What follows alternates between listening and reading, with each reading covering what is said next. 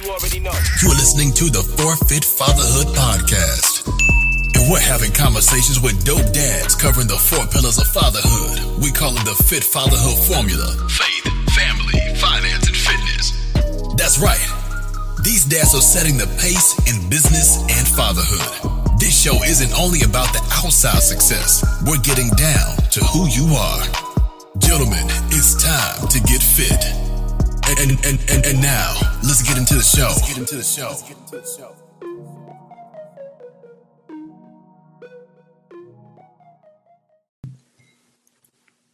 All right. Welcome back to the Forfeit Fatherhood, a podcast for fathers by fathers, where we talk about the 4 pillars of fatherhood, which are faith, family, finance, and fitness.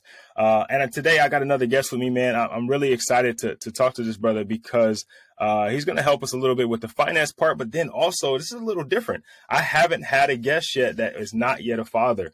And so it's really interesting to kind of hear his perspective on it, pre-fatherhood, because I know all of us have been there.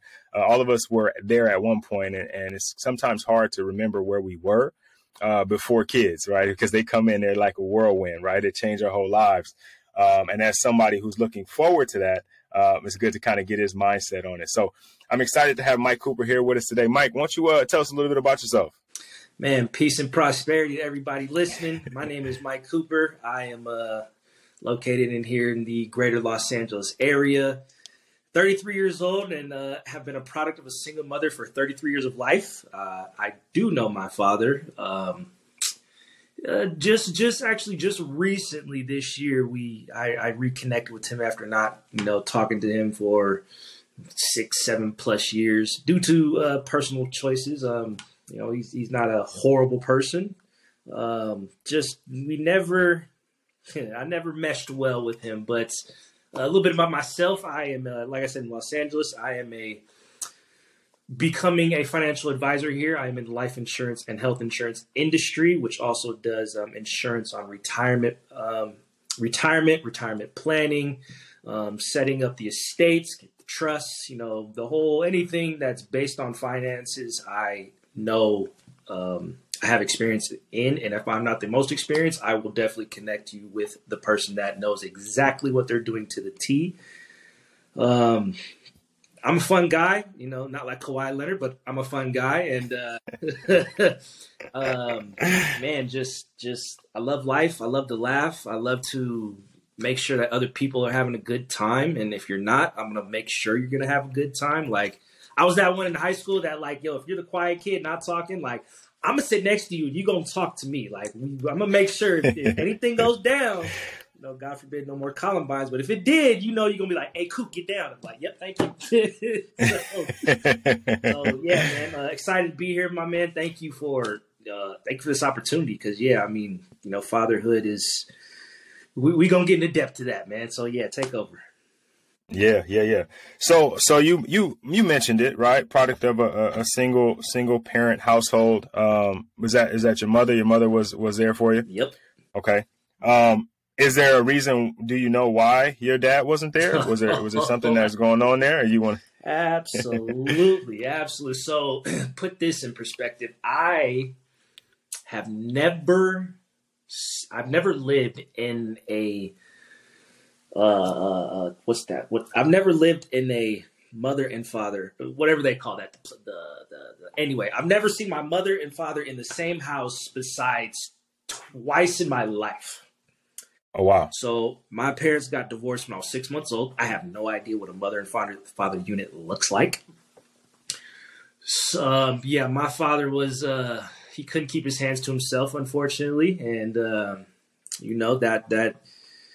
mom was like, all right, cool. Yep. Nope. We not going that route. So mom took me. She got custody of me. She's had it my whole life. Visitation was a little bit here and there. I didn't mesh well with him. Like, and this was I'm talking about like my younger years. Like, I didn't really know to the T why my mom and dad weren't together.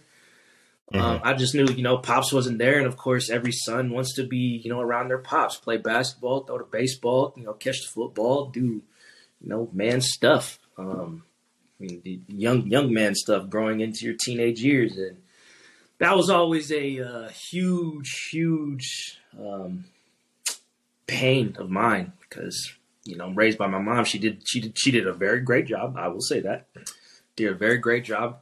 The best she could. Obviously, she can't teach me everything about manhood, but, you know, it's crazy. It's like, you know, that movie Freaky Friday where they like switch the souls. Like, I think my mom has like two souls in her, like the man and the woman somehow, because she was tough. She still is tough to this day. Just, yeah, it's crazy. So yeah, my parents just didn't get along.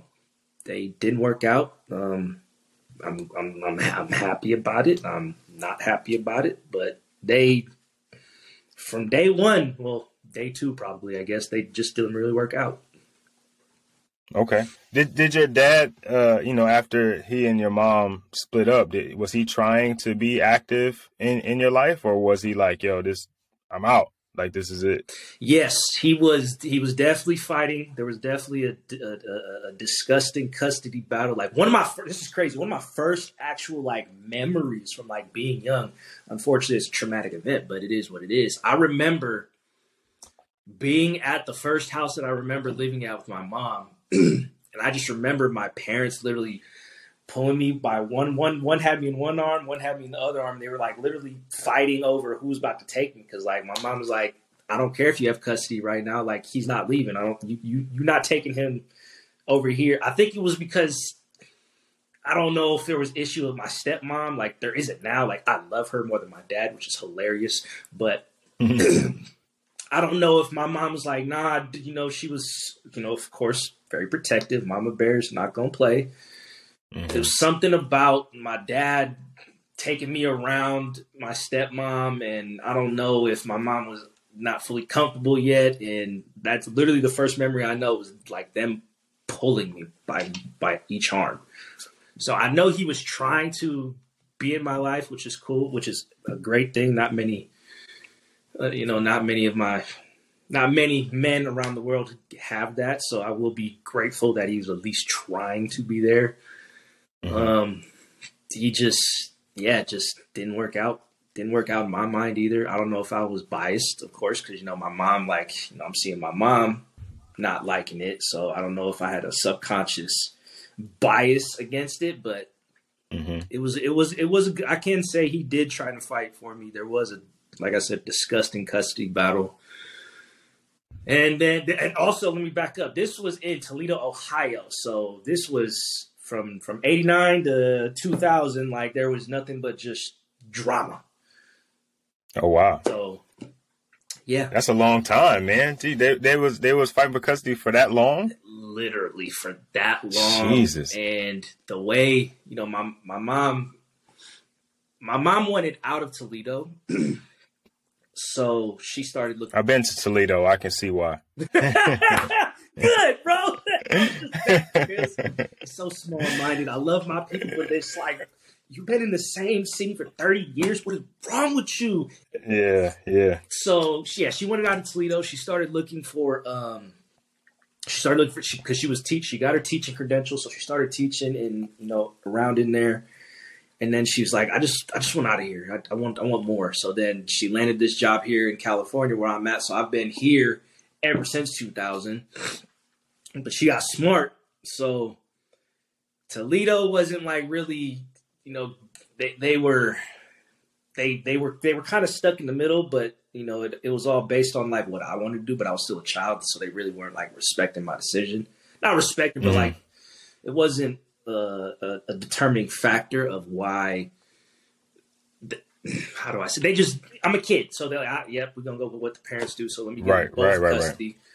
My mom figured out, and this is from my dad's side, so I know this is true because I heard the pain in the story, and I just heard this a couple weeks ago too, because I just went to visit her. So he's like, your mom, you know, I didn't have any say, and then all of a sudden, you know, she got a residency in California, and then all of a sudden I get court papers from Court of California, and I was just like, he threw in the towel. So that's how it ended. Now I haven't talked to my mom about it because I'm just like, there's something missing in that story. Just right. My mom can be evil, but she's not that evil. Like, she's not gonna do that to the Right. extent he said it. So, but of course, that's what he remembers, and that's his heartache. That's what his pain is. So, I mean, I'll give it to him, but I need to hear both sides of the story.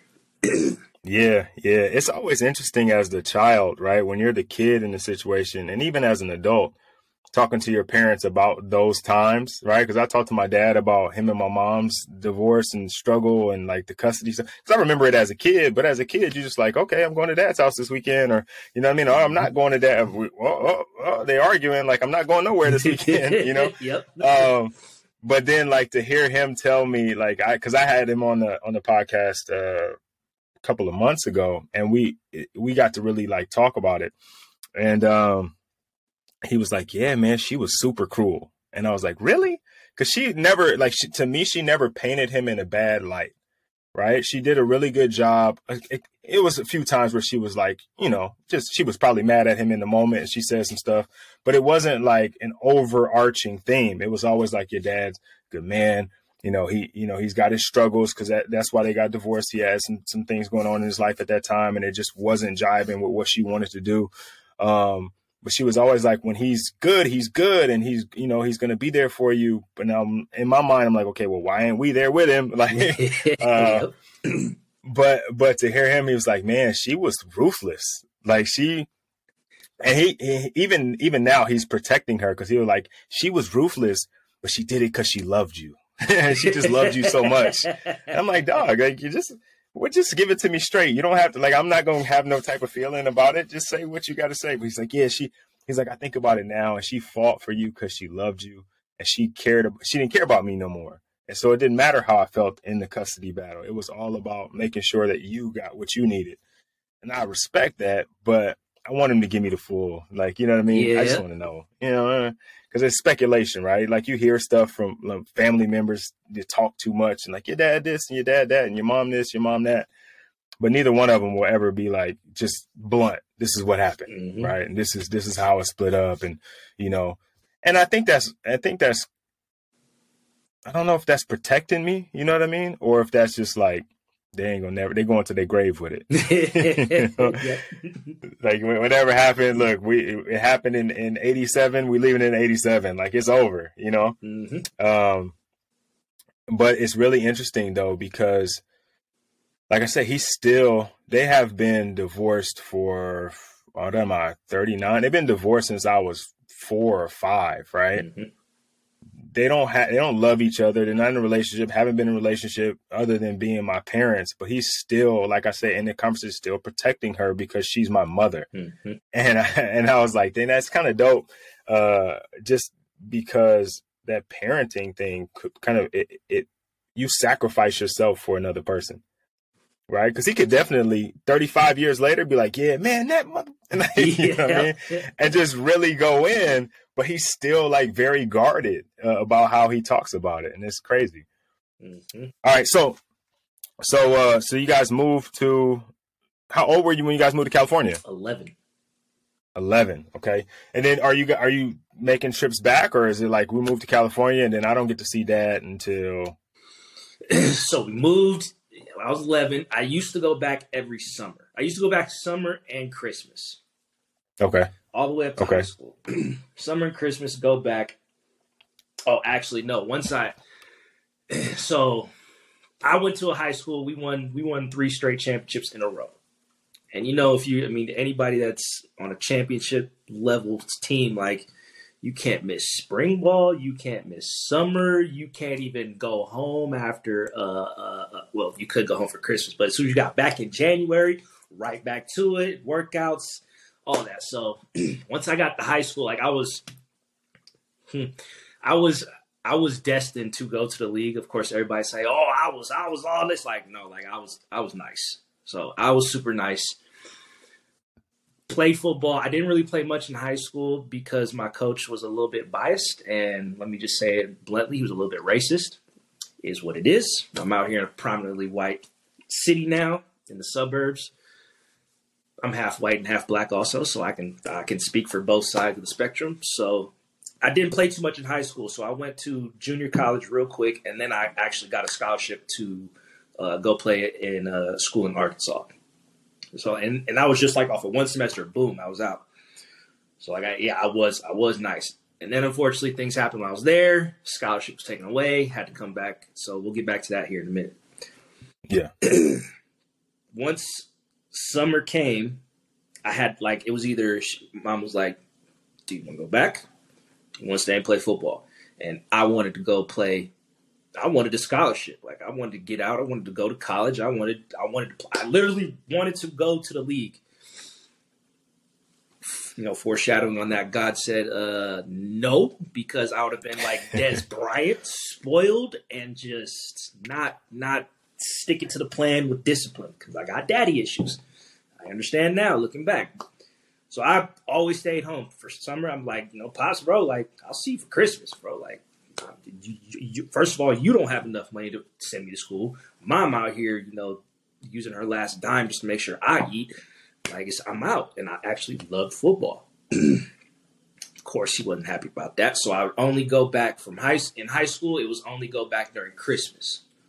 Mm-hmm. So I only saw him once a year for like a couple days. And then even when I did go back, it was just like, I'm so annoyed with you. Like you bother me. I tried to be cool. Like, you know, let's go hoop. Let's go do this. But also looking back, I didn't mention this. My dad's dad wasn't too much in the picture also. Now, my mom doesn't even know what he used to do for work. Who knows what he did? He would just bring home bags of cash and be like, here you guys go. She never asked questions. Oh, wow. I mean, of course, you know, your brain just starts thinking, you don't have a job, but you're bringing in money. We just not even ask questions. Yeah. He himself has issues. And like I said, I just saw him recently again, and it's very apparent that he has subconscious father issues that need to be addressed, that have never been addressed, and not just like, I completely understand why he is the way he is. And it's like, man, you know, I learned to accept it. It's just, I'm not gonna stress over it anymore. Cause like I said, I didn't talk to him for 6-7 years, and that's because it's not what he did to me. It's what he did to my family, what he did to my stepsister, what he did to my, not like physical things, just like he would just say things and act out and, you know, nonsense. My cousin married a half white, half Mexican woman and has children with him. And then he made a comment about his wife being half white. I'm like, pump your brakes, brother. You was with a white woman. Like, what is wrong? And it's like, you can say what you want about me, like, yeah, whatever. Like, I'm solid with my character. But once you start messing with my family, like, I get real angry and real protective. But that's hypnosis helped me out with that, thank God, because subconsciously I was holding on to so much. I was holding on to 33 years of just trauma. Like, if you don't release it subconsciously, it just grows, and you don't reach your full potential. Yeah, you had mentioned you know, that you realize now that you had daddy issues, and then you talked about your father having issues. So I was going to ask you, have you done any of that, you know, the more deep work on yourself as you prepare, you know, soon, hopefully to have kids of your own, you know, making sure that you don't walk into that room with your own luggage? Absolutely. I've been planning for this for the last 22 years, basically. Just, this is what this is what he is. I'm gonna be everything you not, and then of course I'm gonna add what I would want as a son. I'm definitely first and foremost. I've been telling myself it's gonna be one wife for my entire life. You know, God willing, she'll be here for the rest of my life. Well, long term, but I'm not. He's got.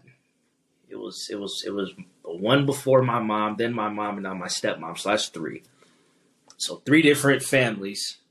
And I told myself, like, look, I'm going to find the right one. I'm going to stick with the right one. And that's going to be it for the rest of my life. So that right there was the foundation of where I'm going to start as being a great father, is have one woman dedicated to her for my entire life, so that my children see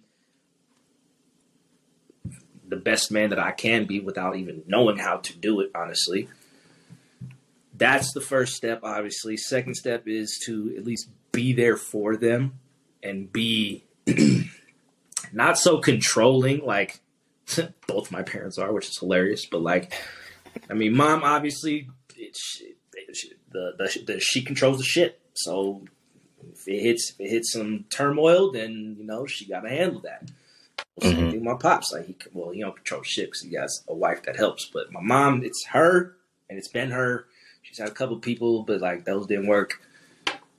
My pops is just super, super, super controlling. I'm just like, you gotta let your child fail. You have to let them figure it out themselves. You can't just, don't do this, sit down, don't talk back. No. Like, I mean, obviously don't talk back, but like, he never let me figure things out. It was always just sit down and do what I say. Like, yeah. No, why?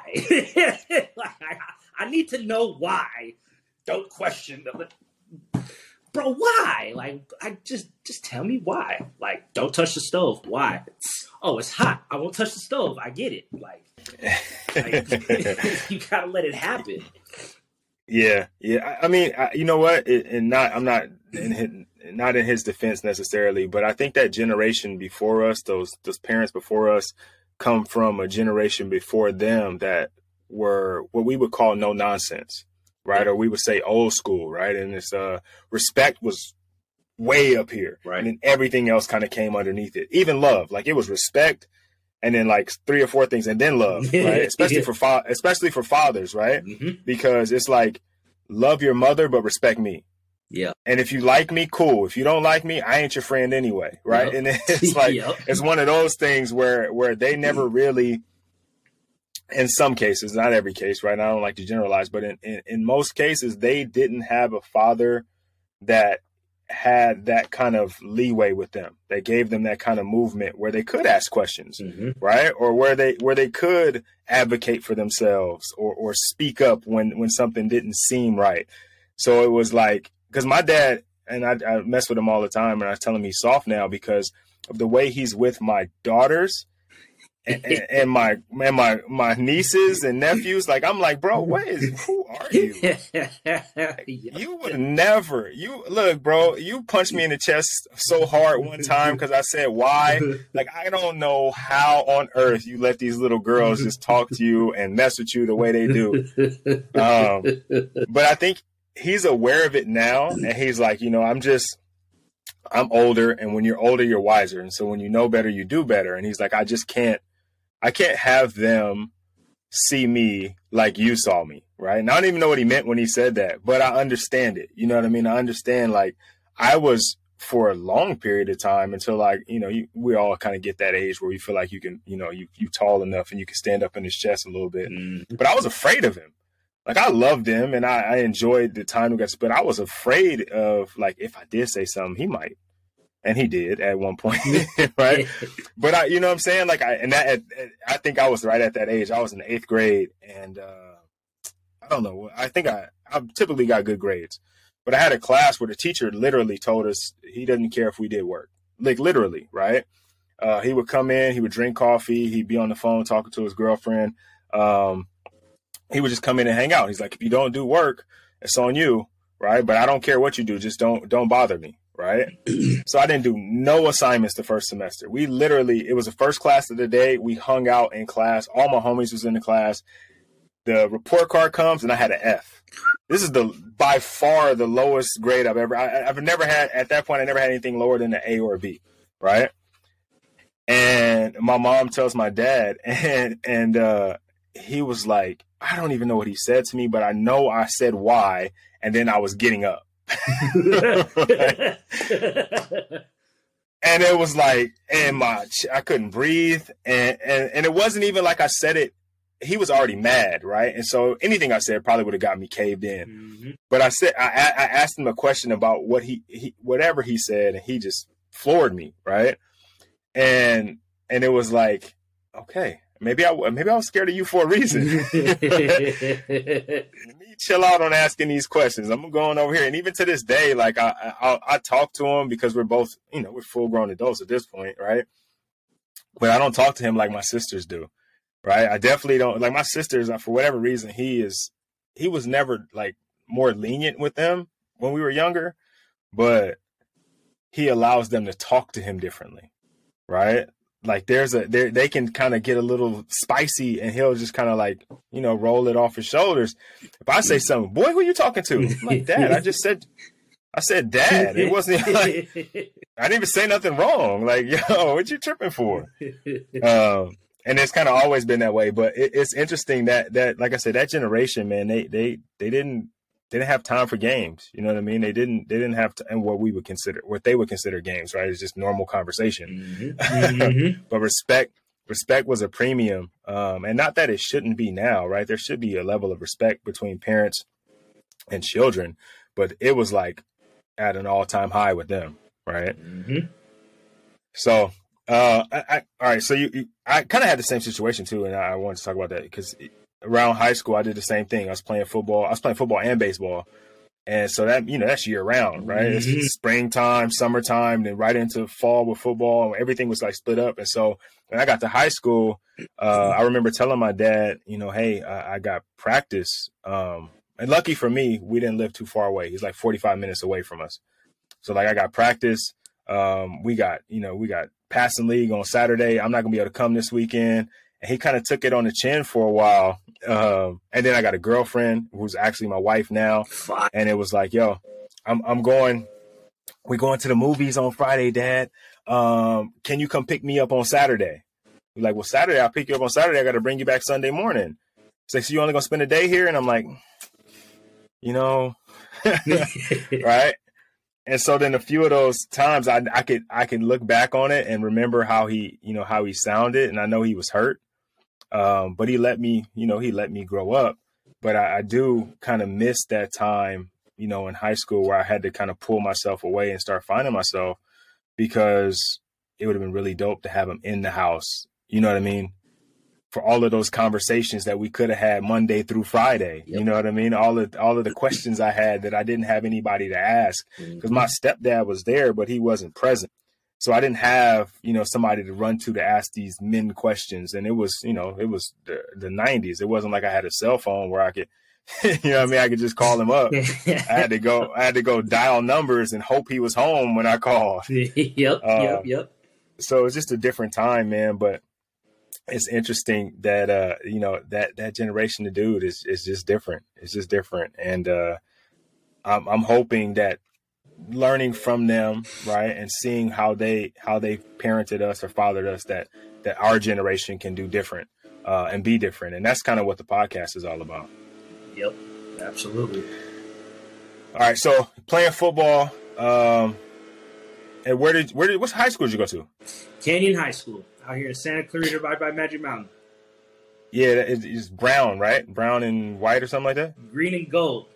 Green and gold. Okay. There's another canyon it must be in Anaheim. Yeah. Yeah, okay. All right. Green and gold. Okay. So you're playing football, you go to you end up going to college. That didn't work out, right? Some things happened there, and then you end up did you come back home after that? Yes, and then this is when my manhood truly started. So like, yeah, mom's mom went to college, got her degrees, teacher. So she's in the school system. So it was always going to go to school, get a good job. You know, everybody, what we're taught now. Get in trouble 3 times. First 2 times was I was in the wrong place at the wrong time. Third time I was literally late to a meeting because I couldn't get out of bed with a lovely individual. So I told him, I was like, Coach, man, like, my bad. Like, I didn't get up. She was right there. And it was like, all right, cool. You got to go. And I was just like, whew. So, well, no, they said, we're going to take your scholarship, but you can stay if you want to. And I'm out there in the middle of nowhere with no funds, no financial, help. And I was like, jokes. Came back. Mom was heartbroken and just angry, like hell hath no wrath, like a woman was scorned. Bro, that woman was scorned would have been scared of my mother. So like she was not happy. Came back. This was So this was, let me think. This was like May 2008. April, May 2008, I come back unhappy. I'm sitting at home just playing Madden back in the day because like I'm still I'm heartbroken myself because I'm like, damn, like my whole dreams is gone. And then of course with no father figure to be like, get up, on to the next, let's get back to it. Mm-hmm. Didn't have any guidance besides go to school and all that, which was thank you mom for that. Sitting at home too much, then, of course she's mad. So she comes home. If there's like one fork in the sink and all the dishes aren't clean, she would just erupt. And one day that's pretty much what happened. She came home. While she's at work, I'm playing Madden. There's only one TV back in the day. So there's one TV in the house. It's my only time to play some Madden because she ain't home. So let me wait till you get home and then I'll do anything you want to do. Yeah, no, not that day. She came home. It was World War III, and that's when she was like, "Get out." So mom kicked me out, and that's when manhood really started, and it was the greatest time of my life because one, I had to figure out how to survive, had to figure out how to get some money, had to figure out how to make sure my phone stayed charged, had to make sure I had to figure out how to clean up after myself, brush my teeth, the small necessities that we just take for granted every single day. From 08 to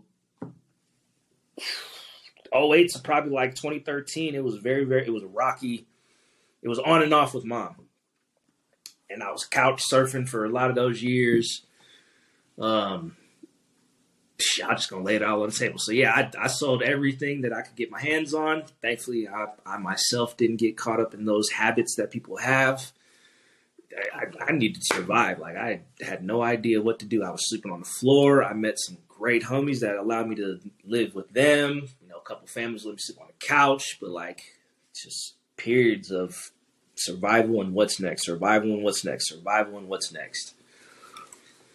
And then that's also when I got my heart broken the first time by my now wife. Thank God she gave me a second chance. Crazy story how we rekindled. We'll get to that. And I also have known her since high school too. So, bro, yours is solid. Like, you from high school on. Like, knew her in high school, left to college, came back, and then she's like, what are you doing with your life, basically? And, I needed that because... you're going to change for men change for two reasons, their chin or their heart. So, you either get knocked on your chin or you get your heart broken and you know, all right, I can't do this. So right. She saw my potential, but also I needed to live in places and certain ladies let me sleep over their houses and, I provide what they need. I got what I needed. I was using people. Let me just call it what it was. But like I said, it was survival and what's next. Survival and what's next. Like always survival and what's next. My wife's name's Vicky. So back then, Vicky was like, "Nope, you're not ready yet." But I told her, I was like, "Look, it's been you. It's always been you. Like I don't care about. I'll give all this up. But how are you going to? What are you going to provide? Like how are you going to be a man? Because if you ain't got finances, what you gonna do?" And I didn't want to go. Well, I was still selling what I could. Didn't want to do that because, like, I knew, like, you can't. The woman in the movie don't last that long. Mm-hmm. She either don't stay with you or she don't live. So I'm like, I can't put you in that danger. Like, I'm not gonna put you around that. Like, thankfully, I saw some other men in my life that were affiliated on both sides of the color spectrum. So like I saw a little bit like, they were raising kids, but of course, they came from broken homes. But like I was learning like, all right, cool. You got to get up at this time. You got to do this. You got to make sure this. You got to watch your back, watch your six, make sure you take care of them. Piece by piece, put things together. This time, Vicky was not in the picture. So then I had two other influential women in my life. One that pampered me too much and I treated her horribly, and I still to this day wish if I ever do run into her again because she lives in the city, I will fully apologize because She knew things were going on, but she could never prove it. It's not what you know, it's what you can prove, Jay. You go home, you want to go to jail. Exactly. So yeah, I tell Vicky every day, I was like, look, if I ever run into her again, like I just know I'm gonna say I'm sorry, because it's horrible. I'll deal with it. So there was one that would just pamper me like a mother, which is always a problem. You can't have somebody too much like your mother, because your mother will accept you for damn near everything you do. Mm-hmm. Your wife cannot be like that. Right. So she would, I was living with her. She was paying all the bills. I literally just was there for protection. Like it was literally like a pimping relationship almost, which is horrible to say. Like I said, I was here. I still had other women that I was working with. Like, I still need to make sales. I still need to make money coming in. I didn't have a job. Just selling things. Not everything, but hey, people, there's a supply and demand. Oh, for sure. Let me get the supply here. Here you go. Here's your demand. Yeah. That one obviously didn't work out. So I was back and forth between Rachel, who was like my mother, and then another one whose name's Elena. Elena was a little bit like my mother, but would still like call me out and check me, which is like, dang, like, all right. But I was still back and forth. And they both knew about each other. They couldn't prove what I was doing when I was not in their sight. And this was before cell phones and like everything else. And I never had social media. I didn't get none of that because obviously I didn't want the rest of the world knowing what I was doing. Mm-hmm. 2013 comes. Okay, so now this is the last 5 years of just running a street business and survival and what's next. 2013 comes. I have an iPhone finally. And iPhone, for those of you who don't know that are listening, iPhone, you have to put your email in so that you can use the iMessage, and then just in case your phone's off, it'll send messages from your email. One day, I'm playing Madden at the ex's house, playing Madden, and I get a text message. And obviously, I don't have the name saved, but I remembered the number because this is back then we had to remember numbers and stuff. Right. Remembered the number. I look at the number and I literally freeze so long that I got delay a game playing Madden. And this is online, so you can't just like pause real quick. So I had to snap out of it. Put my phone down for a minute, finished the game, picked it back up. I was like, I can't believe this. And it was a text message saying, you got hacked. That's all it said. I was like, why is this person texting me? Just saying, you got hacked. The number happened to be Vicky's number. So by the fate and the grace of God, my email got hacked. Blast text message everybody that it could. Some spam stuff. Mm-hmm. And out of everybody, she was the only person to respond, you got hacked. I don't remember what I said, but that was 2013. We got back together. I was working now, wasn't doing everything, but so I was literally still living at the one that was taking care of me. Literally living at her house when I got this text message. Went out the back door, of course. I'm hanging out with Vicky now, and I told her everything. I was like, "Look, this is what's going on. This is what it was like." But like, I don't want that. I really don't want that. I will change every last thing about it. This was like March 2013, and then May 2013, I literally, Rachel and I she knew, first of all, she knew what was going on. There was no way in Hades or heaven that I could fix what I've done that she knew but couldn't prove. Once you break a glass, it's never going to be a glass again. Like, it's got too many chips. And I told her that. I've been telling her, like, look, it's never going to be what it was. And I'm sorry. I know I ruined that. So literally one day while she's at work, I packed up all my stuff and left.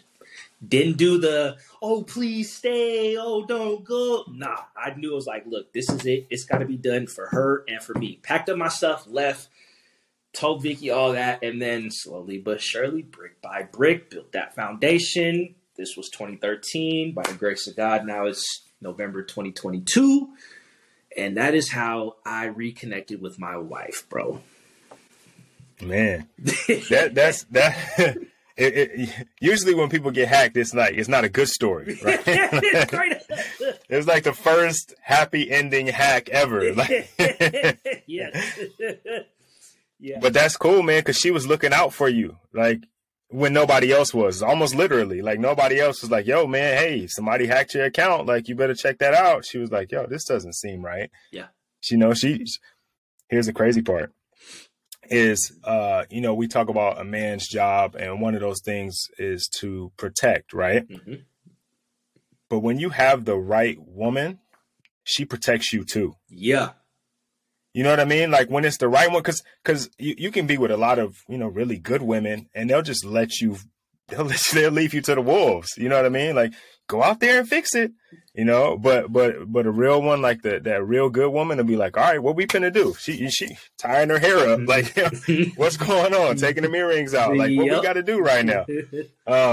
And I think that's like that's really cool, man. So you guys been together for 9 years now? Been together for 9 years. We got married in July 7th, 2017. So married for 5, together the last 9. I've known her the last 15 years. That's dope. That's dope. That's dope. That's cool, man. So let me ask you something. I'm gonna go back a little bit, just a little bit, because you mentioned not having a father. When as you're coming up, and you obviously you start kind of spending less time at your dad's house. Did you have another father figure around? Like it was like an uncle, a cousin, or nobody, nothing. There was the big homies that when I used to live in Toledo, of course, there was brothers next door. And that's also where I saw it from. They always be out on the block. I didn't know what they did. I was too young, but I know that like anytime I'm home, you home. And anytime there's trouble, like y'all gone for a minute and then like things happen and then y'all come back. So there was the big homies like next door and stuff. So since I was living with mom, anytime I got in trouble, she's like, all right, she would send me over there. He's acting up, handle it. So then of course, the big homies be like, all right, little ninja, what you want to do? You want to hit these push-ups, or you want to take it to the chest? And I was feeling real big and bold one day, and I'm like, "What's up? What you got?" Bow, real. I took that to the chest one time, and then ever since then, after that, it was I'll take the 50 push-ups and the 50 sit-ups. Like, nope, I was not. It took one time, so it was them. But then when we moved, it's just me and mom again. And, your belt doesn't hurt. Your brush doesn't hurt. Your shoe doesn't hurt. Like, all right, cool. I'm in trouble again. So what?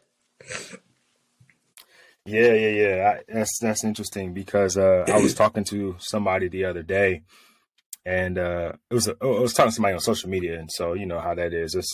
Social media is an interesting world anyway. But in the comment section, single mom raising her son, and I wear both hats. I got to do both things, and I raised a really good son, and I don't doubt that. Like I told her, what you've done is nothing short of amazing, right? Being able to play both positions, but I do think there's something there that you missed. You may not notice it. Your son may not notice it yet, right? But there's something there. No matter how good of a job you did as a mom, you're still mom and not dad, right? You still have feminine energy and masculine energy. It's just different, right? It's just different. There has to be, or there needs to be somewhere in there where that's kind of mixed in, right? And sometimes as young men, as kids, we seek it out. Like we have our favorite coach, or we got a favorite uncle, or that guy in the neighborhood, like the cool older dude that we hang out with. And you're like, man, why are you always hanging with that old dude? I'm like, hey, he's just kind of cool, And those people exist, but I think a lot of times single moms take pride in being the only one. Mm-hmm. Like they get put in a position where they are the only one, and then they stand up to it, right? And they're knocking it out, and then they're like, well, shit, I'm the only one now. Like, you know what I mean? Yep. Then they start wearing it like a badge of honor, when the reality is, it's like you still, son or daughter, you still have to have a male presence for your child, right? Mm-hmm. It's just, there's no way around it. And you may not need it while you're raising them, but they find it eventually. Like men grow up and get mentors, or men, you know, maybe some guys will turn to religion, right? And they use God as their father, or some guys will, you know, they lean on sports, and sports teaches them the lessons that a father might have taught them. And I think we don't look at it that way. We're always talking about fathering being biological, but fathering is not always biological. Right. You can be fathered a lot. You can have a really great dad, like a fantastic dad, but that coach might teach you the same lesson in a different way. Right. Or you might watch a TV show and a TV dad might have one of those moments with a kid and you're like, dang, that was good. Right. Like I think about the Fresh Prince of Bel-Air episode where his dad came back, right? And that's one of those really iconic episodes. And I think the reason it resonates so well with so many people and like it's such a memorable thing is because everybody can relate to that need for your father, whether you have him or not. Right? If you have him, you appreciate him, hopefully. But you, even if he's not a good father or a present father, you understand the importance that man plays in your life. And so that's why I don't think that's a scene that'll ever go. I don't care how many people Will Smith slap. That scene is not going anywhere. Matter of fact, I just seen it a couple of days ago on TikTok. I was scrolling. It wasn't the one where he's like, why don't he want me? But it was the one where he's talking to Carlton in the kitchen about you got everything. And then Carlton told him he's just like his dad.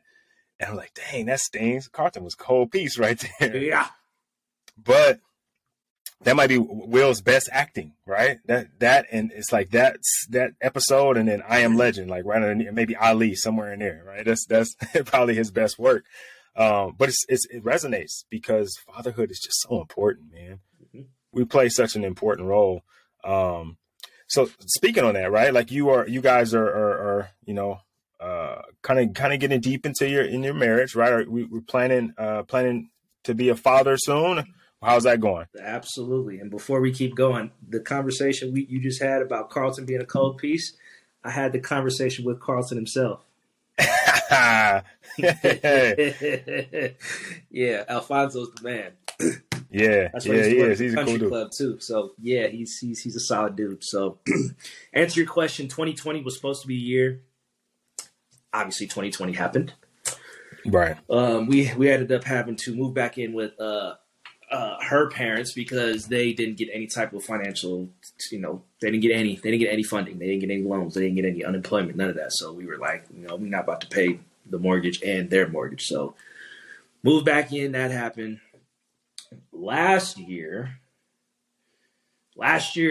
we tried and unfortunately just didn't happen. So that was, you know, God said not yet. So cool, you know. Back to the drawing board. I guess we'll try some more. Like, you know, right. Yeah, it took a toll on us both emotionally. Like, if she watches this, she'll know this will be the first time she's ever heard me say something about it. But I was calm about it. Of course, you know, being the provider and the protector, like, you hurt, you crying, cool. Put it all on me. So I just absorbed. Didn't break a tear in front of her, none of that. But yeah, it just didn't work out. So yes, family. I do want kids. I want twin boys, one shot, get it over with. That'd be perfect. I know, yeah, wishful thinking. But I know I've been telling her, like, look, if I get a girl, like, I'm gonna be soft. I don't want that. I do want that, but I you know, it's like, yeah, when she start getting lippy, it's like I'm gonna have to just. I'm gonna have to sit on my hands or something. Cause, yeah. With the sun, like, huh? Real quick, just right there in the solar clip, real quick. Bro, you gotta let him ask you questions, man. You gotta let him say why. Like, don't cave his chest in. I'm gonna let them be how I was. Like, if you're asking a sincere question of why, cool, I will answer your question. But if you want to start getting mouthy, oh, all right, come here. What'd you say one time? Come here, beat right in the solar plex. Let me prepare you for. Let me see. Is it like two to 3 or 2 to 4? That age range. Their favorite word is why. Of course. Favorite word is why. Why? Prepared. Why? Come on, man. I just told you why. Well, why? Why? Those are good times. I can take that. I've been around and done a bunch. It's really cool too because again, it's an opportunity for you to show them the world for the first time. And so even though those whys get really annoying, they're frustrating sometimes, like, dog, just go do it. Like, just, it's, why is it yellow? I don't know. God made it that way. I don't know. It's yellow because it's yellow. Yep. But it's one thing that my dad told me, when my oldest was born. It wasn't when she was born, but my youngest hadn't been born yet. So that 2-year period.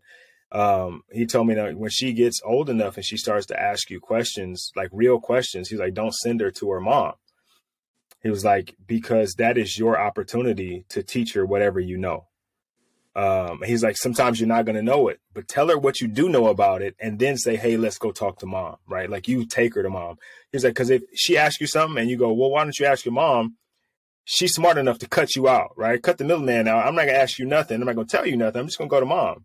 And then you're sitting there like a fool with all this information that you can't share. I like that. So I'm going to pass that on to you. Yep. When they get there. And that's years from now, right? But they're even, my daughter's 10. My oldest is 10. My youngest is 8.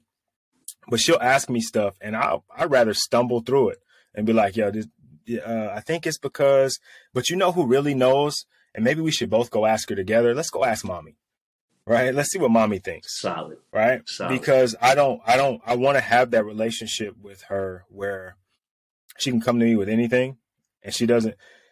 I think every kid to some degree feels like their parents know everything. Right. When you're little, like they're like an encyclopedia. They know, they're Google, right? Like they know everything. Mm-hmm. Right. And I don't want to like shatter that and be like, I don't know. Right. But I also don't want to be like telling her the wrong information. Like, you know what I mean? Mm-hmm. Especially as she's getting older and like, you know, the girls at school, this, and it's already starting, right? 10 years old, it's already starting. And I never was a girl. I was never going to middle school as a girl. So I don't know what that's like, mm-hmm. but I can tell you this and I can tell you that. And this is what I know about it. Now let's go talk to mommy. Yep. Right. Solid. So when you are blessed with those opportunities, man, take full advantage, because that is your time to shine. Yep. All right. So let's shift gears a little bit. You mentioned earlier, when you kind of intro on yourself, you talked about insurance.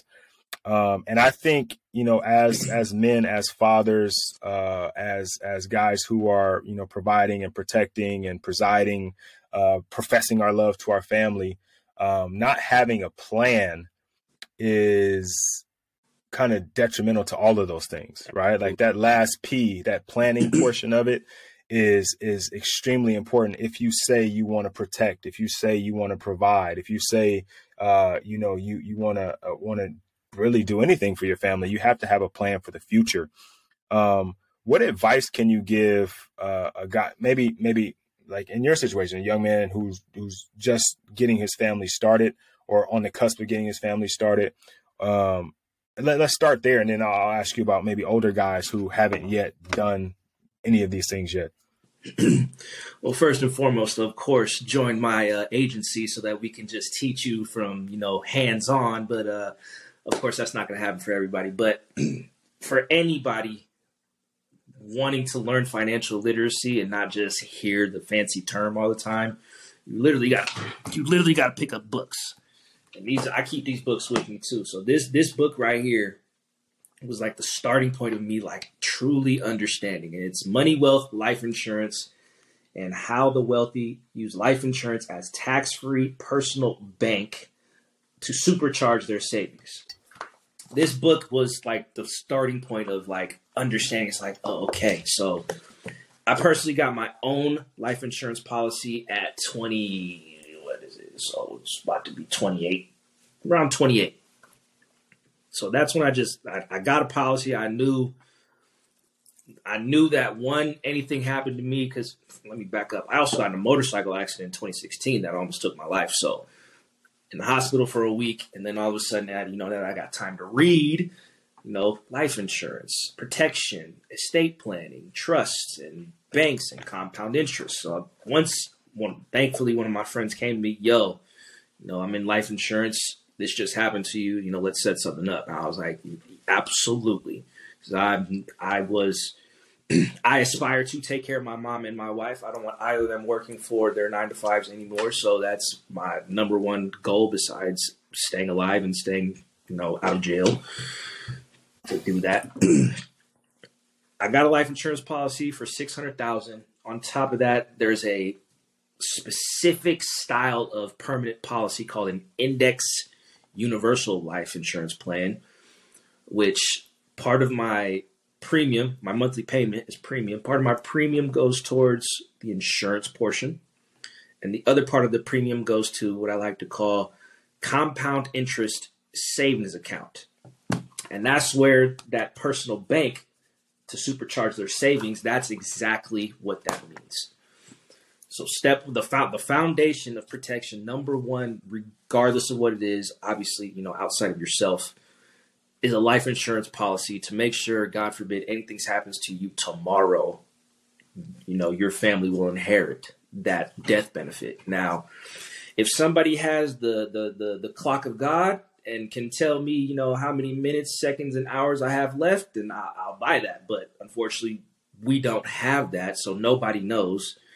And that's why life insurance is so necessary, to make sure. Like, I could walk out the door and that's a wrap. I could fall down the stairs and get struck by lightning, something, get in a car accident, things we just don't even think about. So the foundation, obviously, yes, number one, life insurance. Obviously, you need some type of job to support your life, your family, to afford the life insurance policy also. And also, let me back up. Life insurance is not as expensive as people think also. People think, oh, it's only for the rich people. Like, not necessarily. There's people in impoverished neighborhoods that I actually go to, Slauson and Crenshaw. I got family down there. They have policies. They have policies anywhere from like $10 to $50 a month. And that's, in the words of one of the homies down there, oh man, that's just like an eighth a day. We good. I could trade that. And it's like, as long as you see it, because obviously our people are not up on game on life insurance, on financial literacy. Like, everybody, ever since Jay-Z been saying it, like, oh yeah, I need to credit. I need to do this. I need to do that. It's like, thank you, Jay-Z, for dropping a gem that like actually stuck with people. Of course, there's been others, but like that was like recently, like he was the closest one. Like, started talking about credit and everything else, and I was like, thank you. Like, finally, like it's hitting home to the people, like, because they'll go spend $300, $400, $500 on the newest J's that drop, but instead of investing that or putting it into a life insurance plan or building your business, doing something that will generate you cash flow, buy some assets that'll get you cash flow, buy some land, buy some multifamily properties. Like, just like the GOAT behind me, Nipsey Hussle, rest in peace. He was buying up his neighborhood. He was buying pieces here and there. He was buying land. He was buying commercial structures. He was buying multifamily properties. He was buying these things that would generate cash flow and that would be an asset to his family. And also, in his song, excuse my language, Rap Niggas, in specifically a lyric was $1 million life insurance on my flesh. Mm-hmm. So he knew, and he dropped that, and it's like all of a sudden now I also, one of my big homies, rest in peace, was literally jumped in the same week with Nipsey. So he was sitting 2-3 seats down from Nipsey's mom at the funeral. Like, that's how close he was. And as soon as he said that, like, everybody, it just started buzzing around in the neighborhood. And I was like, sweet. Like, finally, it's registering. And without, rest in peace, my big homie. But his mom doesn't have a gravestone for him yet. Like, he's buried. She bought the 2 plots, which was cool. But if I would have gotten to her before and told her, like, hey, let's get a final expense policy. And what that means is, the final expense is the burial for the person. It can be anywhere from $20 to $60 a month. depending on the type of burial you want. If I would have gotten there before, or somebody else well-versed would have gotten there before, like he'd have a tombstone, and she bought 2 plots side by side in the same cemetery, Inglewood Cemetery, and then like it's in the same land where like kind of other family members are, so that they at least have like what do they call it? Like it's not the tombstone, but like it's like the little nameplate that's on the ground. Mm-hmm, mm-hmm. He doesn't have it yet, and now she's got to come out of pocket. Versus having a life insurance plan, or at least a final expense plan. Excuse me, that the insurance will be like, hey, here's your $50,000, here's your $500,000, all tax free. Like your beneficiary would just inherit that money, versus mama, granny, auntie got to do a cookout on the corner. Little cousins got to do washing cars. The homies got to go to the block and do whatever they got to do to raise their funds. And it's like, let's just think ahead. Yeah. Let's think ahead and prepare for that. And without the plan, you set yourself up for failure. Yeah. All right. So if I'm a young man, young father, got my first kid, got my wife. So it's me, my wife, and a kid. Where should I start? What do I, at that point, right? What do I need to have? How much am I going to be paying a month? Like, can you break that down a little bit for us? Yes. So like I said, there's plans that could be from $10, and then there's plans that are up to $100,000 a month. And obviously that's what the super rich are doing, because they want to dump their money in there and have it grow with the tax benefits and the compound interest, things like that. But for regular citizens like you and I, just starting a family, obviously, first and foremost, you are the parents. You guys should have at least one policy. But like I said, we don't know. Nobody has the clock of God to tell us when our time is up. In my opinion, it's best to have a permanent policy for mom and dad. God forbid anything happens to one of the parents, at least the other one inherits some money to make sure that they can continue to take care of the child. Okay. That can be, like I said, anywhere from 10, 20. I'm personally paying $300 a month, but the way I structured mine is a little different. The way I had mine structured a little differently. Mom and dad get a permanent policy, and then once the newborn is 2 weeks old, they can get their own permanent policy. And now the benefit of having a permanent policy is your premium is permanent for your entire life. Okay. So it's permanent, like, because I've heard term and whole life, and is permanent one of those, or is permanent whole life, or like what are we talking about there? So whole life is a type of permanent insurance. Got you. The one that whole life is permanent. So I like that part of it. But the reason why I got an indexed universal life is because my money grows at an index with compound interest. Got you. Whereas whole life doesn't have the supercharge, the savings. It has a little bit, but the index universal has that. My money's going to grow with compound interest. So I pay $3,600 a month for the last, or $3,600 a year for the last going on 5 years. So like that should be somewhere around $18,000 that I've paid in that compound interest savings account that I've been talking about. I have access to about $10,000 of that. So if I need a loan, I can be my own personal bank. I can go to my life insurance policy, take that loan out of there so that I can go buy an asset. Okay. So you put 18 in, you have access to about 10. Is that, but you still have, what was that? A death benefit from so that's separate. Yes. So your premium is covering the life insurance and the savings. Yes. Okay. All right. Yes. All right. Cool. And then the savings, I'm assuming since it's indexed, is going off the market. So we're looking at 10 to 12% or something like that, or hoping 7% to 12%, depending on, we might have a 20% year or a negative year or something crazy. Correct. Got you. Correct. Got you. Got you. Correct. And On top of that, go ahead. So at any, is there a penalty if you so you're taking a loan from yourself basically? Is there a penalty on doing that? Nope. Okay. Nope. And your money will grow as if you didn't even take that loan out. So let's say I wanted to take that $10,000 out.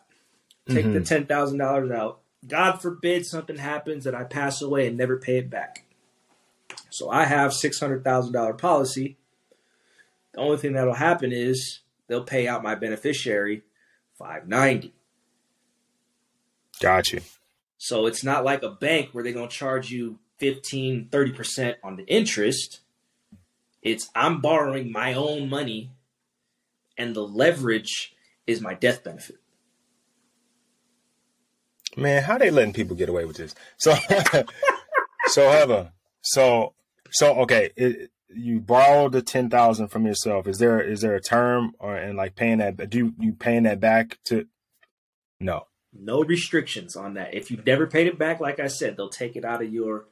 Put it like this: a HELOC, home equity line of credit. Yeah. You take a loan out of your house, right? And if you never pay it back, when you sell it, they put the lien on it, and they still get their money.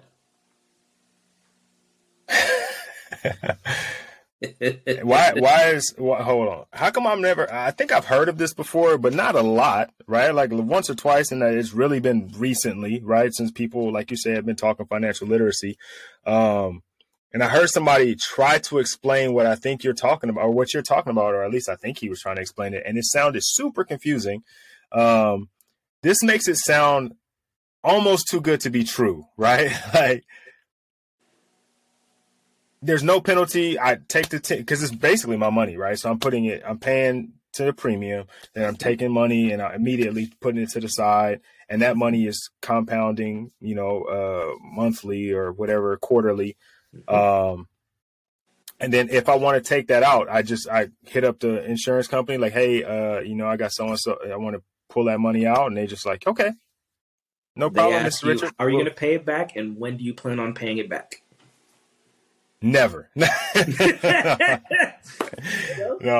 Okay. All right. But then obviously why we've never heard of this is because there's no financial advisors coming to you and I and our families. Right. Right. Most of them, let's be completely transparent. Most financial advisors or life insurance agents are upper 50s, lower 60s, middle-aged white male. Right. Mr. Burns, let's just call it what it is. Mr. Burns from The Simpsons. It's just the evil white man that's not coming to the hood or coming to the underimpoverished areas. Right. They're not all evil, but like that's most people think when they think of finances, that's the type of person they think of. And that came from a client. Like, you're not like the Mr. Burns guy. I'm like, of course I'm not. No. They're not. We're not taught these things because number one, they're not coming to us. Number two, we like tangible things. We like to touch and hold, and we don't want to give our money to somebody else. Like, I want to be able to go grab it, go access it, and I want to know I have it now. Right, right. That's a problem. Okay, all right. So now when let's say I start one of those. I start one of those tomorrow. I got can I put a large amount into it right away? Like to start? Like it's to say I got 20,000, right? Can I put 20,000 into the life insurance? Or like basically like I'm taking it out of my savings account and I'm gonna put it into this, right? And then start letting it grow that way. You can do that? Absolutely. You can put in $1 million up front if you want to. You can put $100 million up front if you want to. Now, there are IRS restrictions. So of course, obviously, and in this book, it'll explain it to you because the rich people, the Rockefellers, Walt Disney, all the ones that got started in the early 1900s, that's what they were doing. They were getting policies worth, $500 or getting policies worth $50,000, but then they were just dropping in, $2 million. And then the IRS, because they didn't want their money to get taxed, so they just dump another policy, another one. If there was a family member, we're going to start one for him. We're going to put him into the trust. Blah blah blah blah blah. The Rockefellers were actually very smart, but they just dumping money and paying very very very very minimal on their policies. IRS had to come in and say, all right, cool. If you're going to dump this much money in, you have to raise that death benefit. So if you're going to dump in $1 million, you got to be paying, I'd have to jump in because I haven't seen it, but like if you're going to dump that much money in up front, you're going to have to go up to, let's say, probably like 15, 20 million. Okay. So for 20,000, that's going to be around, you're going to dump 20 in immediately. Yeah, around $1 million, $2 million. Okay. But you get that $1 million when you pass, or your family gets that $1 million when you pass, and then you have that 20,000 because it's just in the savings account, right? The savings account is getting you like 0.02% or something ridiculous, right? And at least you kind of put this into the market, but it's not like a TD Ameritrade account. It's a little different. Yes. Protected and insured. Yes. Yeah. So that's a little different. And then with that, it's not self-directed, right? It goes into a specific index, right? And it's just whatever that index is doing is how you're doing. The insurance is going to take your money. They're going to guarantee you your money is going to grow with this amount of index minimum and maximum this amount, depending on what the year is like. They're going to take your money, and in the back end, they're going to do their stocks and trading and options. Mm-hmm. So, of course, they're going to take your money, make their profits, and give you back what they've promised or you've been insured for. Got you. So now, here's my question, and here's what people are going to be thinking right away, negative, right? No, you don't have access to $500,000 right away. No. Okay, that too, but no, like, okay, so I put my put my money in, and if it's following the stock market, and we have a year like 2020 where the stock market plummets, right? Does my 20,000 now go to 10,000? Absolutely not. Okay, so I can't lose in this situation. My 20,000 is still 20,000. It just may not grow as much during that time frame. Whatever the insurance contract states. So if they guarantee you 8% growth or 5% growth minimum, or it could be 2%. Like, hey, we guarantee you 2%, but we also are going to cap you at 14% growth. So if 2020 happens still, we got to guarantee you 2% growth. And if that has to come out of our pocket, that's where it's going to come from. Okay. Now, the insurance company doesn't want to pay you any of their money, so they're going to take the money and make sure they double, triple, whatever they do on the back end and make sure they deliver to the client. I like this, man. I like this. This is information that we need, right? This is something, especially if you're a young guy, right? Yeah. Starting off, because compounding interest, the younger you start, the better, right? Absolutely. And the cheaper it is on your policy. Yeah, because you ain't as old as me, right? Yeah. But okay, so now for an older guy, right? Like I'm 39, about to be 40, wife, 2 kids, still kind of suggest going the same route. Absolutely. Also, let me back up. The way myself and my company does it is we do a financial analysis of what you have going on. So we see how much debt you have, what your income is, what your mortgage is, and what amount you want to set aside for educational purposes for your children. Okay. So we put all of those in the factor. And then we also analyze your savings, if you do potentially have any life insurance policies in place, anything like that. So we review everything before we even give you a recommendation. But I personally would want, if I got started now, I still would want something permanent with compound interest. I want to put my money somewhere where I know it's going to be put to work for me, grow with that compound interest. And that way I also have something that's permanent for life. Now, the great debate, the chicken and the egg is what's better, term or whole life or permanent? What's better, term or permanent? Term or permanent? Term has great things about it. I'm not going to deny that, but it only lasts for a term. Like the presidency is only a 4-year term. So right. It lasts for a certain term, 10, 20, 30 years. After that 30 years, let's say you got it now. So you're 39. It ends when you're 69. if you try to get reinsured at 70, one, you're older. Two, you're probably not as healthy. So it's going to be extremely expensive. And when you're 70, you should be retired. So that means you either have to go back to work or go to a job that offers life insurance. And then that's another tricky situation too, because when people have life insurance policies through their job is the one that owns it. So think of this: when you have benefits at your job and they give you health insurance, when you leave that job, you can't take that health insurance with you. Right. Same thing with the life insurance. 9 times out of 10, it's different for some companies do let you keep it. 9 times out of 10, you leave that job, you're uninsured. I was gonna say, yeah, because some people would be like, "Yo, my job, I got life insurance through my job, so I don't need to."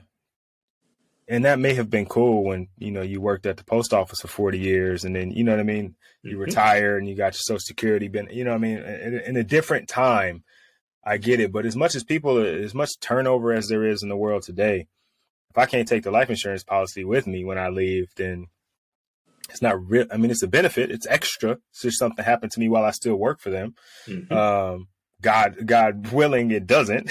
And I live to be 1,000 years old. You know what I mean? But I like this. I like this because now that people are starting to hear more, I don't know. I don't want to say people are waking up or because we hear a lot of things, but we don't take action. But now that this is available to us, and now we're aware of it, I think we got to spread the word as much as we can, right? Like just trying to, because I think in our community, let's just be honest, financial literacy is not at the top, right? Our parents is just like what I talked about earlier with dads just being the way that they are because they had parents that the way that they were. We was just getting by. Like I lived a better life than my dad lived in terms of poverty and being poor. And it wasn't great when I was young. And he lived better than his dad. You know what I mean? Like we're behind the 8 ball. Let's just be completely honest. Like we are not on par with everyone else.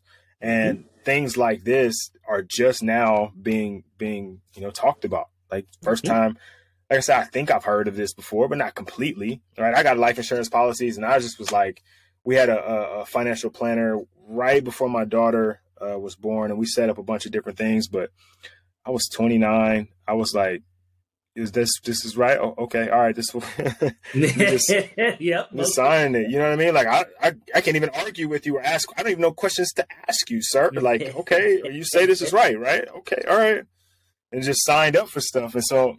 Now I got to go look at what we got because I just been paying, just paying into it because I know something's going to happen or something happens. I want to make sure that my wife is taken care of, make sure my kids are taken care of. But if there's a better way, right? Because now we're talking about 12 years we've been just putting money into an account where we could have, if it's not one of these, we could have been like accruing compounding interest over all this time. We gotta do better. We gotta do better, Brett, because that's one of the beautiful things of why I joined my certain company, which is PHP Agency. Stands for People Helping People. We don't charge any of our clients. We have not charged in the last 14 years. We have not charged 1 penny, 1 dime, $1 to any of our clients. Also, none of our clients have lost 1 penny, 1 dime, $1 in the last 14 years. So if they want a high risk, high reward, go to the stock market, go do something else. But what we offer, low risk with reward. And we also do reviews of people's packets, financial planning, whatever that is. So we can set that up, man. I can connect you with, I like to connect people with the same age because you guys have more experience. You have more experience in life than me.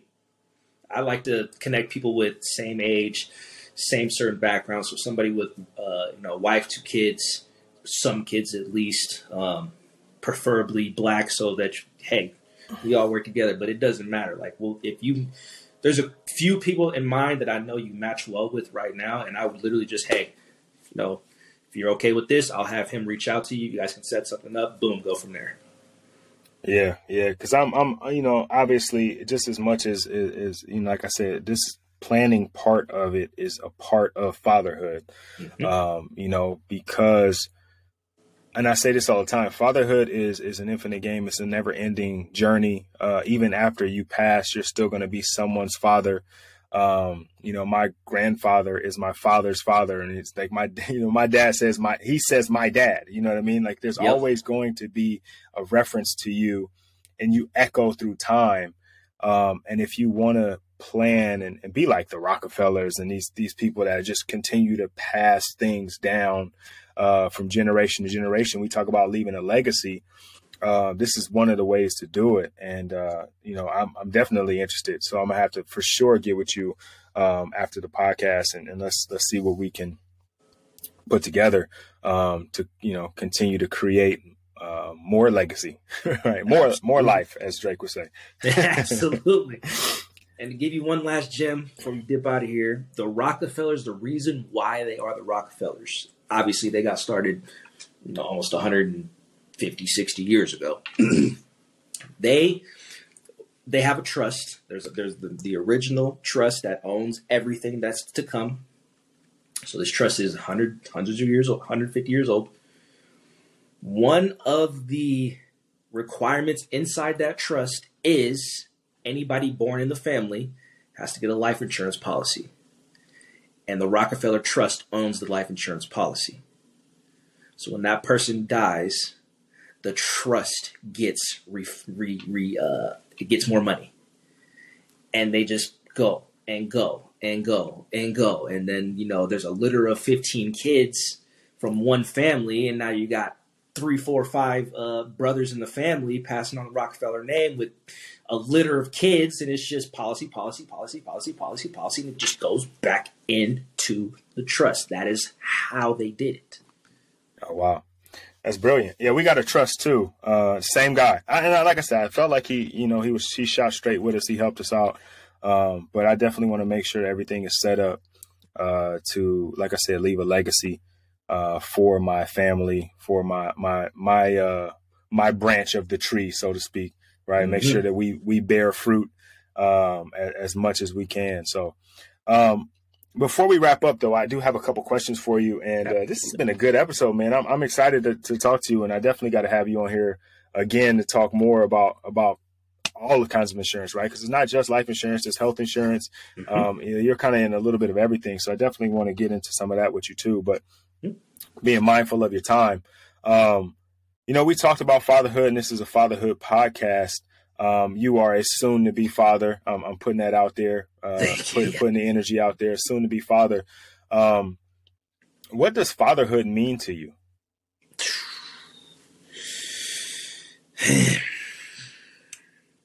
While you think about that, I'm going to say, hold on, this is interesting because I typically ask this question, and it is to someone who is already a father.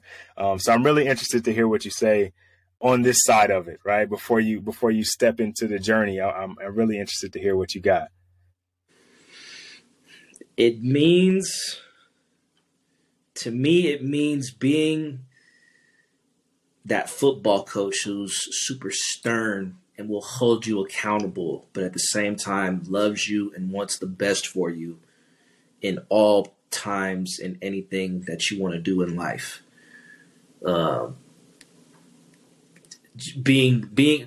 Always being there, never missing. My coaches never missed a practice. If I had any questions inside the game of football, outside the game of football, I got an answer. I got the truth. I received constructive criticism. It was the yin and the yang, being solid, but also being soft enough to let them know that we do love you, and it's not just I'm the hard head. I'm the King Kong. Like, I'm the beast. You gonna do what I say. Like, you know what I mean? Like, yes, that is necessary for fatherhood, but you also have to outsmart your children to have them maneuver how you want to, how you feel is best. I like that.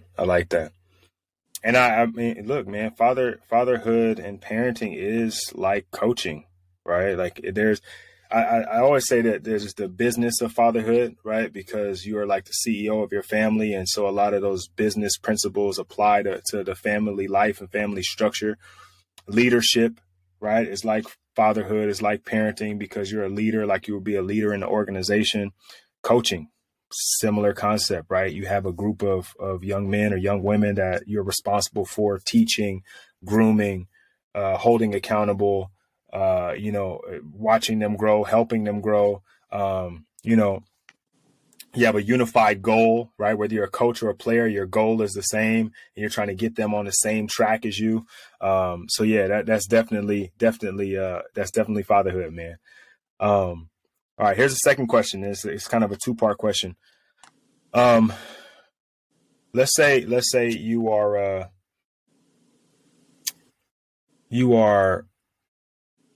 let's say okay, let's go to this because we kind of connected on Instagram, and I've seen some of your content, and you're creating a piece of content, video. Say you're shooting a video for your Instagram, and it's directed at fathers, right? What do you want them to know?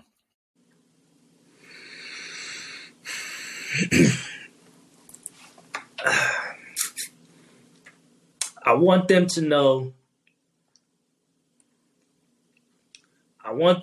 that it's okay to make mistakes, because in order to grow, in order to build trust, and my favorite word is accountability. Like, I love it. I love people that hold it to me, because I'm going to hold you. You want to be this? Cool. We're going to hold you to this accountability. So I love it when men can just, without making excuses, that's my mistake. That's my bad. It won't happen again. I want them to know it's okay for them to make mistakes, because then it will literally compound that trust that the child has for the father. Like, hey, yo, yeah, that was me. That was my bad. Not going to happen again. We'll fix it. We'll get better. By doing that, that sets a tone for your child. Like, hey, like, pops, mom, like, I did that. That's my bad. I'm sorry. That's not going to happen again. I like that. Second part, kind of similar situation. But I'm going to try to flip it a little bit. Let's say you're creating a trust, right? Mm-hmm. In that trust, you've got instructions, but you were smart about how you wrote it, because you put a message in there, and that message is for your children. What do you want them to know? You cannot be lazy. You ain't getting nothing. You're not about to be a trust fund, baby. You about to earn your stripes. You're going to build a business. You're going to do something. In that trust, obviously, number one, first and foremost, accountability, integrity, honesty. Admit your mistakes. Well, that's part of accountability. Accountability, integrity, honesty. Don't be hooked on drugs. I mean, obviously, we all got to experiment and figure out why. We don't have to, but we have to figure out. They'll figure out why I set this way. Mm-hmm. If you're a felon, it's going to be hard to get back in. No. I'll take that out. If you're a felon, you're going to have to rebuild the trust. You're going to have to rebuild your integrity within the trust, within the family trust. Not to say that I'm kicking felons out, because yeah, my uncles, and then I got family with felons in there. But if you knowingly, willingly do something wrong that you know is gonna reap these consequences, cool. You in a different sector now. You're still the family. You still got the family name. You'll still be a part of us. We still gonna love you, but you're gonna have to work twice as hard to get back to break even. Mm-hmm. So, I mean, before family, an important thing to me is freedom. So if you lose your freedom, you can't even have your family.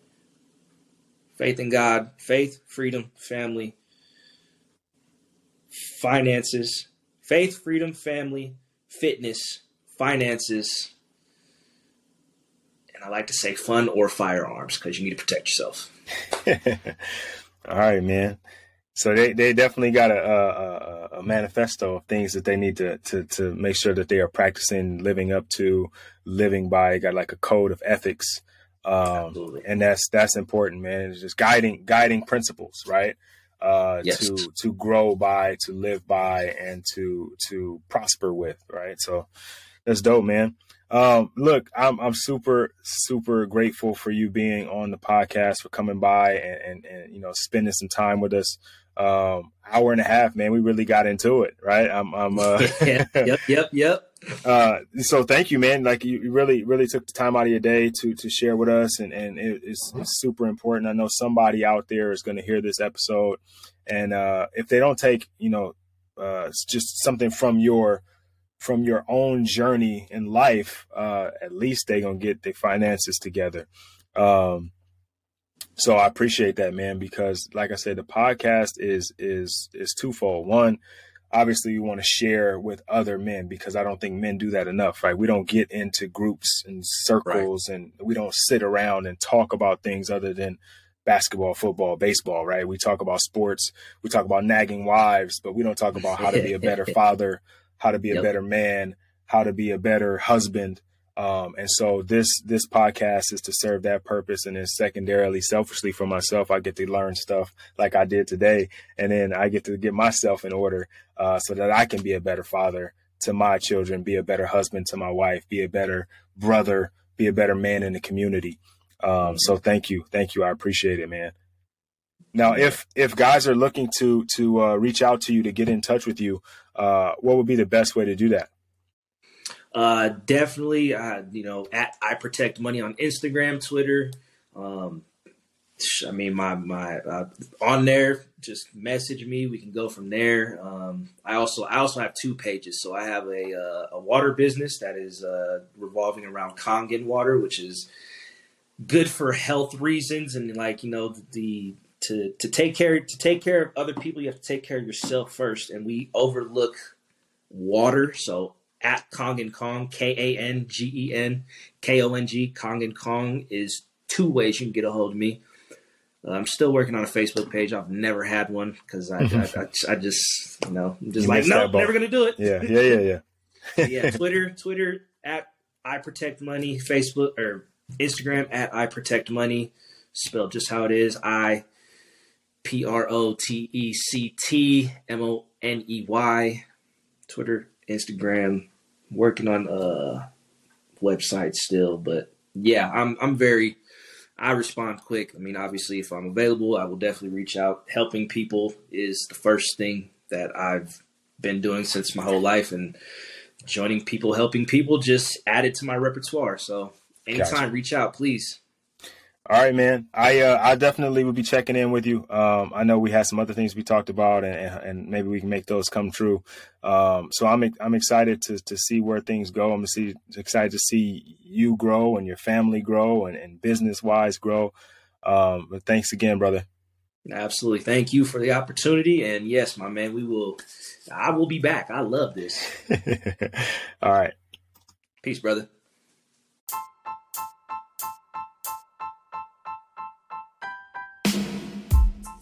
You just tuned into another episode of the Forfeit Fatherhood podcast. Thank you once again for listening. If you haven't already, go ahead and follow me at You Can Call Me Coach on Instagram. Also follow the podcast at Forfeit Fatherhood, the number 4 and the letter U on You Can Call Me Coach. Go ahead and flip over to the next episode, man. I know you love this one, so you'll probably love the next one.